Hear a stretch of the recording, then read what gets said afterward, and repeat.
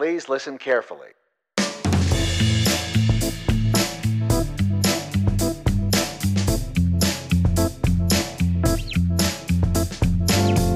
Hello and welcome to another episode of the OMG Cyber Podcast, a cybersecurity podcast with a different perspective and, shock, horror, no sponsor ads at all. That's right, no adverts, just chat, interviews, news, views and clues about all things cybersecurity from yesteryear, today and even the future.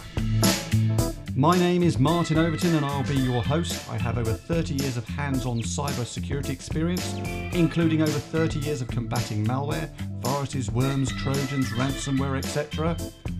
Over 15 years doing ethical hacking, including social engineering, hacking the human, and over 10 years on digital forensics and incident response, from dealing with web defacements, cybercrime, right through to nation-state actors and APTs. As usual, you can get in contact with us via Twitter at OMGCybersec, via our website at https://omgcybersecurity.co.uk, where you can find a contact form and telephone numbers, or you can leave a message via the Anchor FM app. Coming up in this episode, we will talk about passwords. Yes, that good old area that everybody loves, password managers, two and multi-factor authentication, and the various options, which ones are secure, which are less secure, and which to avoid if possible, etc. Please feel free to leave us a review wherever you get your podcast from, so that we know if you like what you hear, and if not, tell us how we can make it better, apart from getting rid of the host, of course. In this episode's question of the day, we will hopefully answer the questions: are passwords the exploit du jour for the bad guys and girls? Stay tuned to find out. Hello, housekeeping. In this week's housekeeping, there are no errata, you'll be glad to hear, not even anything from the insurance industry. Quite an interesting situation there. I'm not quite sure why they've not come back to me, but they haven't yet. So, as to events, I will be moderating a panel session at the Cybersecurity and Cloud Expo on the 25th of April this year in London at the Olympia Grand at 10:50 in the morning. The session is titled The Importance of Collaboration for Enterprise Cybersecurity. Interestingly, I was a panellist at last year's show in London and also presented at the event in Amsterdam later in 2018.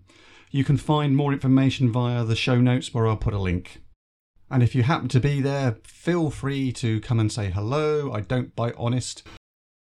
Well, a quick update for you. I've had some nice feedback now from various people, including underwriters from various insurance companies, from legal professionals who deal with insurance too, and also from CISOs. So thank you very much, everybody, for the feedback on the last episode around insurance.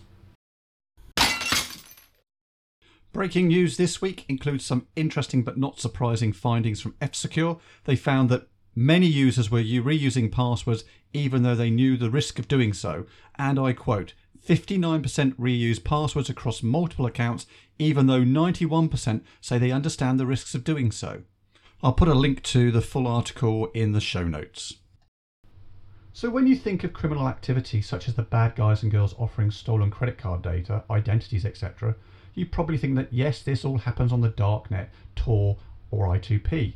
Well, a lot of it does go on there, but you'd be surprised at how much is carried out on the normal web in the open. Well, apart from them being closed forums or sites that you have to prove your creds to gain access to. There are numerous carding sites offering stolen card details, including the credit limit and the CVV, the CVC details too. For those of you that don't realise, the CVC and the CVV are the same thing. They are the magic three numbers off the back of your card. However, would you be shocked if I told you that according to Brian Krebs back in 2018 and now the Cisco Talos Group in the last week at the time of publishing this podcast episode, they've confirmed that there are a number of crime groups that use Facebook. Yes, Facebook. And that according to Krebs and Talos, guess what Facebook are doing about it? The answer is they are doing very little, and they use the usual excuse they fall back on when bad things are found on their platform, which is we, Facebook, are not responsible for the material on our platform as we are not a publisher. To say that this is a cop-out is a huge understatement. If you don't believe me, I'll put some links to the relevant articles in the show notes. And I would recommend listening to the latest episode of the Sam Harris Making Sense podcast. This is episode 152, The Trouble with Facebook. Now, this is a discussion with Roger, who actually used to be a mentor for Mark Zuckerberg. And it's actually based around his book called Zucked, Waking Up to the Facebook Catastrophe. It's a very enlightening episode, so let me know your thoughts. Also, according to Thales, and I quote, over the past several months, Cisco Thales have tracked several groups on Facebook where shady at best and illegal at worst activities frequently take place. The majority of these groups use fairly obvious group names, including Spam Professional, Spammer and Hacker Professional, Buy CVV on This Shop Payment by BTC, and Facebook Hack, Phishing. Despite the fairly obvious names, some of these groups have managed to remain on Facebook for up to 8 years, and in the process acquire tens of thousands of group members. They go on to say, in all, Thales has compiled a list of 74 groups on Facebook whose members promise to carry out an array of questionable cyber dirty deeds, including the selling and trading of stolen bank credit card information, the theft and sale of account credentials from a variety of sites, and email spamming tools and services. In total, these groups had approximately 385,000 members. What is particularly worrying is that they make it quite clear that these illegal groups on Facebook are easy to find. Furthermore, once you found them, Facebook's own recommendation algorithms will suggest other similar illegal groups to you. Yet Facebook state that they police their platforms for illegal activity. They obviously need to try harder, don't they? Thales confirmed this, and I quote, Facebook seemed to rely on users to report these groups for illegal and illicit activities to curb any abuse. Well, of course, if you're a bad guy or you're interested in these bad services, are you going to report them? No. They go on to state, this is not a new problem for Facebook. In April 2018, security reporter Brian Krebs alerted the social media site to dozens of Facebook groups wherein hackers routinely offered a variety of services, including carding, the theft of card data information, wire fraud, tax refund fraud, and distributed denial of service, DDoS attacks. Months later, though the specific groups identified by Krebs had been permanently disabled, Thales discovered a new set of groups, some having names remarkably similar, if not identical, to the groups reported on by Krebs. Need another reason to go cold turkey and finally kick your Facebook habit? Well, this could be a good one. I do hope that you are not letting your children use it. If you are, you might want to review that decision. Facebook have also been caught up in yet another data breach. However, this time the data was stolen from a developer. Does this sound familiar? It should, as this is not dissimilar to the Cambridge Analytica breach. This time the breach company is a media company known as Cultura Colectiva, based in Mexico, and also another belonging to the former social app At the Pool. Here's a quote from the article on Trusted Reviews. I will add a link to the show notes. The two databases contain different information. The Cultura Colectiva database has over 540 million entries and shows likes, comments, reactions, account names, and other data. There's a serious wedge of data here, 146 gigabytes of personal information. However, the second database from the now defunct social media app At the Pool could be much more damaging, as it is storing the plain text passwords, so these are clear text passwords, of 22,000 users for the app.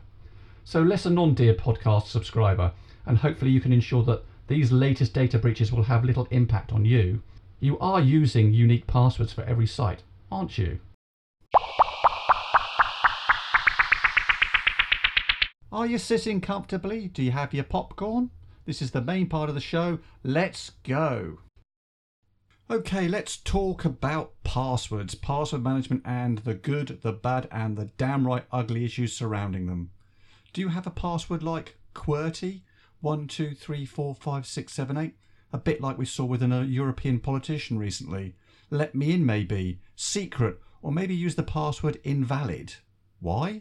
Because it's easy to remember, as often the website will tell you that your password is invalid. I don't suggest you use that. I do hope that none of you are actually using Facebook to access other services or sites, your Facebook ID and user account, you know, where you've got the option when you go to a site to log in with your Facebook account or credentials. Not a good idea. If you are, you have not been paying attention to all the data breaches that Facebook has suffered over the last few years at the very least. If you are using that, I would strongly suggest that you don't use it in future, as it could be another way for the bad guys and girls to gain access to other sites and services that you use. Even better, stop using Facebook. I did. You'll thank me in the long run. A heartfelt plea from me, please, please, please, and pretty please, cherry optional. Do not make a hacker's job easier by using the same password on multiple sites. Why? Because the problem is if you use the same password on multiple sites, it allows the bad guys and girls to carry out what is known as credential stuffing or password spraying. I talked about password spraying in the last episode, and I will cover credential stuffing shortly. The problem is that once the bad guys and girls have found a valid set of credentials, a user ID and password for one site that you use, they will try the same ones on other sites. So if you use the same password and user ID on your bank account, in Amazon, on Gmail, etc., the bad guys can gain access all of your sites. Of course, it's better if you use what's known as two-factor authentication or multi-factor authentication, and also a password manager to store and create strong, unique passwords for every site automatically for you. Basically, it's belt and braces, folks. A password safe, or password manager as they're sometimes called, is an encrypted database which you store locally on your laptop or your phone, etc. Think of it of being like a physical notebook with a padlock that only you have the key to. These are often cross-platform as well, so they'll work on multiple platforms: Mac, Windows, Android, iOS, etc. And they'll also integrate with most web browsers too, so you don't have to remember the passwords at all. They will fill them in automatically for you. You can even enable two-factor or multi-factor authentication on the password manager itself, which is protected by a master password. So that way you have belt, braces and super glue. This means that even if the bad guys steal your password database, your password manager file, they can't get in because they don't have the second factor of authentication. And I can hear some of you saying, oh my God, what the hell is two-factor authentication or multi-factor authentication? Let me explain. When you use a user ID and a password, that's a single factor, something you know, your user ID, your password. The second factor is often a token or a one-time code. It's the second factor, something you have or are, so it can include things like face recognition, fingerprint, etc. This can include solutions such as Google Authenticator, Authy, Duo, RSA, YubiKey, or even biometric controls such as face recognition, fingerprint, voice, etc. Using two-factor authentication or multi-factor authentication will mean that it doesn't matter if your user ID and password is compromised, as long as the site you are using uses 2FA and you have enabled it and the site has implemented it properly so that it can't be bypassed easily. Most large sites, including Google, Microsoft, Dropbox, Facebook, etc., all have 2FA or multi-factor authentication and support, but don't use a 2FA that sends you one-time codes via SMS, so a text message. That's not secure, as this can easily be captured either via the network or via what is known as SIM porting or SIM swapping. This is becoming a major threat and has cost some victims the contents of their bank accounts, their Bitcoin or other digital currency wallets. Also, Reddit were compromised via SMS-based 2FA just recently. So this extra protection basically means that even if they have your valid user ID and password for that site, they can't access your account as they don't have the second factor. Only you do. In theory, this makes it impossible for anyone but you to gain access to your account on that site. But there are ways to sidestep this protection, as I mentioned back in episode 1. You were paying attention, weren't you? However, as usual, there are still ways non-trivial for the bad guys and girls to get you to give them the second factor, but that's another story. So as I mentioned previously, I was going to talk a little bit about what credential stuffing is and why you should care. So credential stuffing is a type of automated attack, which is very similar to what we call as a hacker dictionary attacks. This is where a list, often huge, and we're talking sometimes millions or billions of accounts, of passwords are tried one after another until the list runs out. The account gets locked out, or the hacker finds the valid password for the account. The way that credential stuffing is different is that the hacker has a list of user IDs, often email addresses, and passwords that have been dumped from a breach. They simply run these against each website that they think you may have an account on. So I hear you say, so what? Well, the problem is if you use the same user ID and password on multiple sites and that user ID and password is compromised, stolen in a hack, the bad guys and girls now have your credentials for other sites where you have reused the same password and user ID. So I can hear you actually saying, well, how do I protect myself then? So there are a number of ways to reduce the risk of credential stuffing and related attacks, including phishing and social engineering. These include never using the same password on multiple sites, known as password reuse, which we've talked about, as it makes it easier for the bad guys and girls to take over your accounts. And once they've got access to, let's say, your Gmail account or your other email account, they can actually easily reset passwords on other sites, even if you have different passwords. They will be in control of your email account. Use strong, long, unique passwords for each and every site and store these in a password safe or password manager. Think of it, say, like a physical notebook with a padlock that only you have the key to. You can find out more about password managers in one of my other blog postings on my site. Even better, enable what is known as two-factor or multi-factor authentication. Again, that will make it harder for the bad guys to try and get in and to bypass your existing controls. I know some of you are probably thinking, well, that's all well and good suggesting using unique passwords, it sounds easy, but how do I generate a good unique password? Well, the answer is you don't need to do it at all. It's done by any decent password manager program. They'll do it for you. In fact, you don't even need to know the password, just as long as you remember the master password for the password manager's safe or password vault. Simple. So that wraps up that part of it. I'm going to go on to the question of the day next. If there's anything you think I've missed, please let me know and drop me a note, and I will sort that out in the errata next time.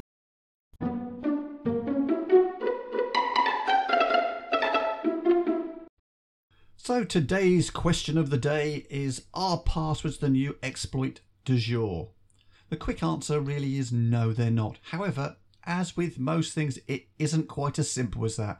Let me walk you through how things have changed over the last 10 plus years and how passwords have now become the main exploit technique, other than unpatched systems or applications, poor config or coding errors, and end users, of course. To start, we need to go back in cyber history, back in time. Let's go back to the 80s, the 90s and the early noughties and look how passwords were captured and misused. As an ethical hacker, penetration tester and web application tester, I have many years of experience and hacks to call on to cover this. In the years prior to 2005, most passwords were stolen via social engineering, phishing, etc., or via hacking a system or application and using that as a pivot point, a beachhead basically, to scour an organisation's network for the password file, usually imaginatively called password.txt, password.doc, or password.xls. Yes, really, that was the case. One of the first things we would look at for on a site when we compromised it or an infrastructure was these particular files, and we would usually find them. Or we would find the vulnerable or insecure systems, including ones with default or weak credentials. Coming back to the password issue again. The file usually would contain either personal passwords for the user of that system, or if I was really lucky, it would be the password file for the system administrator, the IT manager, the help desk, or other technical resource that had much sought after root, admin, or other privileged account credentials to allow me to escalate my privileges, actually to increase my privileges, upgrade them from user or other restricted account access level to effectively admin or god level. In the best cases, this could then be used to become domain admin or domain administrator, which means that I would have unrestricted access to all systems on the domain using Microsoft Active Directory. Once I had that level of access, it was game over for the owners of that network, as I could do anything, access all the systems and all the data on them. There were other ways for me to get passwords. The most common other way was to dump the password hashes from Windows or Linux or other Unix flavors and then crack them. This means doing either a so-called dictionary attack, using a list of known words, passwords until a match is found, or brute force attacks, trying every combination of letters, numbers and other characters until a match is found. Or even using what's known as rainbow tables. Now, rainbow tables are pre-computed password hashes in a database. These are then used to simply compare the stolen password hash, because passwords are not stored as passwords, they're stored as hashes, to those in the tables until a match is found. This is harder to do nowadays though, as hashes are often protected by techniques such as salting, which means that the hash for password 123 on one system will not be the same as on another system, server or site, as long as the salt is not the same on both. Hopefully you're still with me. So let's go back to the future. So what about password misuse since 2005 until today? Well, over the last 10 years, we've seen numerous mega breaches, as well as loads of smaller data breaches. This has meant that almost 8 billion sets of credentials, that's our current best estimate, have now been stolen. That includes user IDs and password combinations. These data or credential dumps are widely used by cybercriminals and other hackers to carry out attacks using credential stuffing. You can see if your email address and credentials have been in one of these dumps on Have I Been Pwned, run by well-respected security researcher Troy Hunt.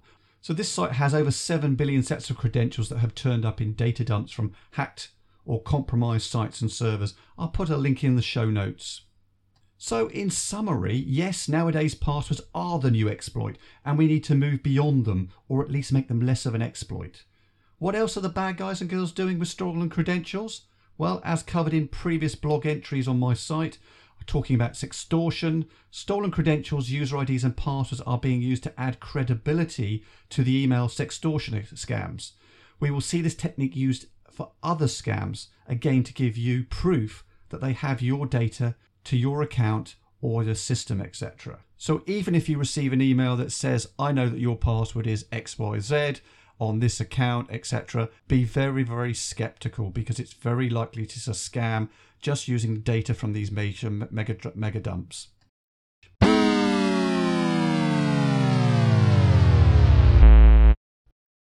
I've added a new section to this particular episode. Let's call it Acronym Avenue. So let's take an amble down Acronym Avenue. This episode's acronym is APT. Advanced Persistent Threat. That's what it means. According to Wikipedia, an advanced persistent threat, APT, is a stealthy computer network attack in which a person or group gains unauthorized access to a network and remains undetected for an extended period. The term's definition was traditionally associated with state sponsorship, but over the last few years there have been multiple examples of non-state sponsored groups conducting large-scale targeted intrusions for specific goals. An APT may have either business or political motives. APT processes require a high degree of covertness, and over a long period of time, the advanced process signifies sophisticated techniques using malware to exploit vulnerabilities in systems, although that's not always the case. The persistent process suggests that an external command and control system is continuously monitoring and extracting data from a specific target. The threat process indicates human involvement in orchestrating the attack. Now, however, this is just a fancy marketing term, in my opinion, for a targeted attack. I personally describe it as a persistent penetration test with no approval, no boundaries, which includes hacking, social engineering and malware to compromise and collate data via your systems and networks for the benefit of the nation state or cyber criminal gang. So there you have it.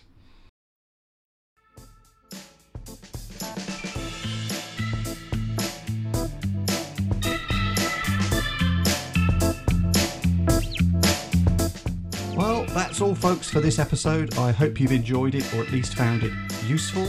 Please leave a review on whichever podcast platform you use, as it does help others to find us. Thank you. Stay safe out there. Ta-ta for now.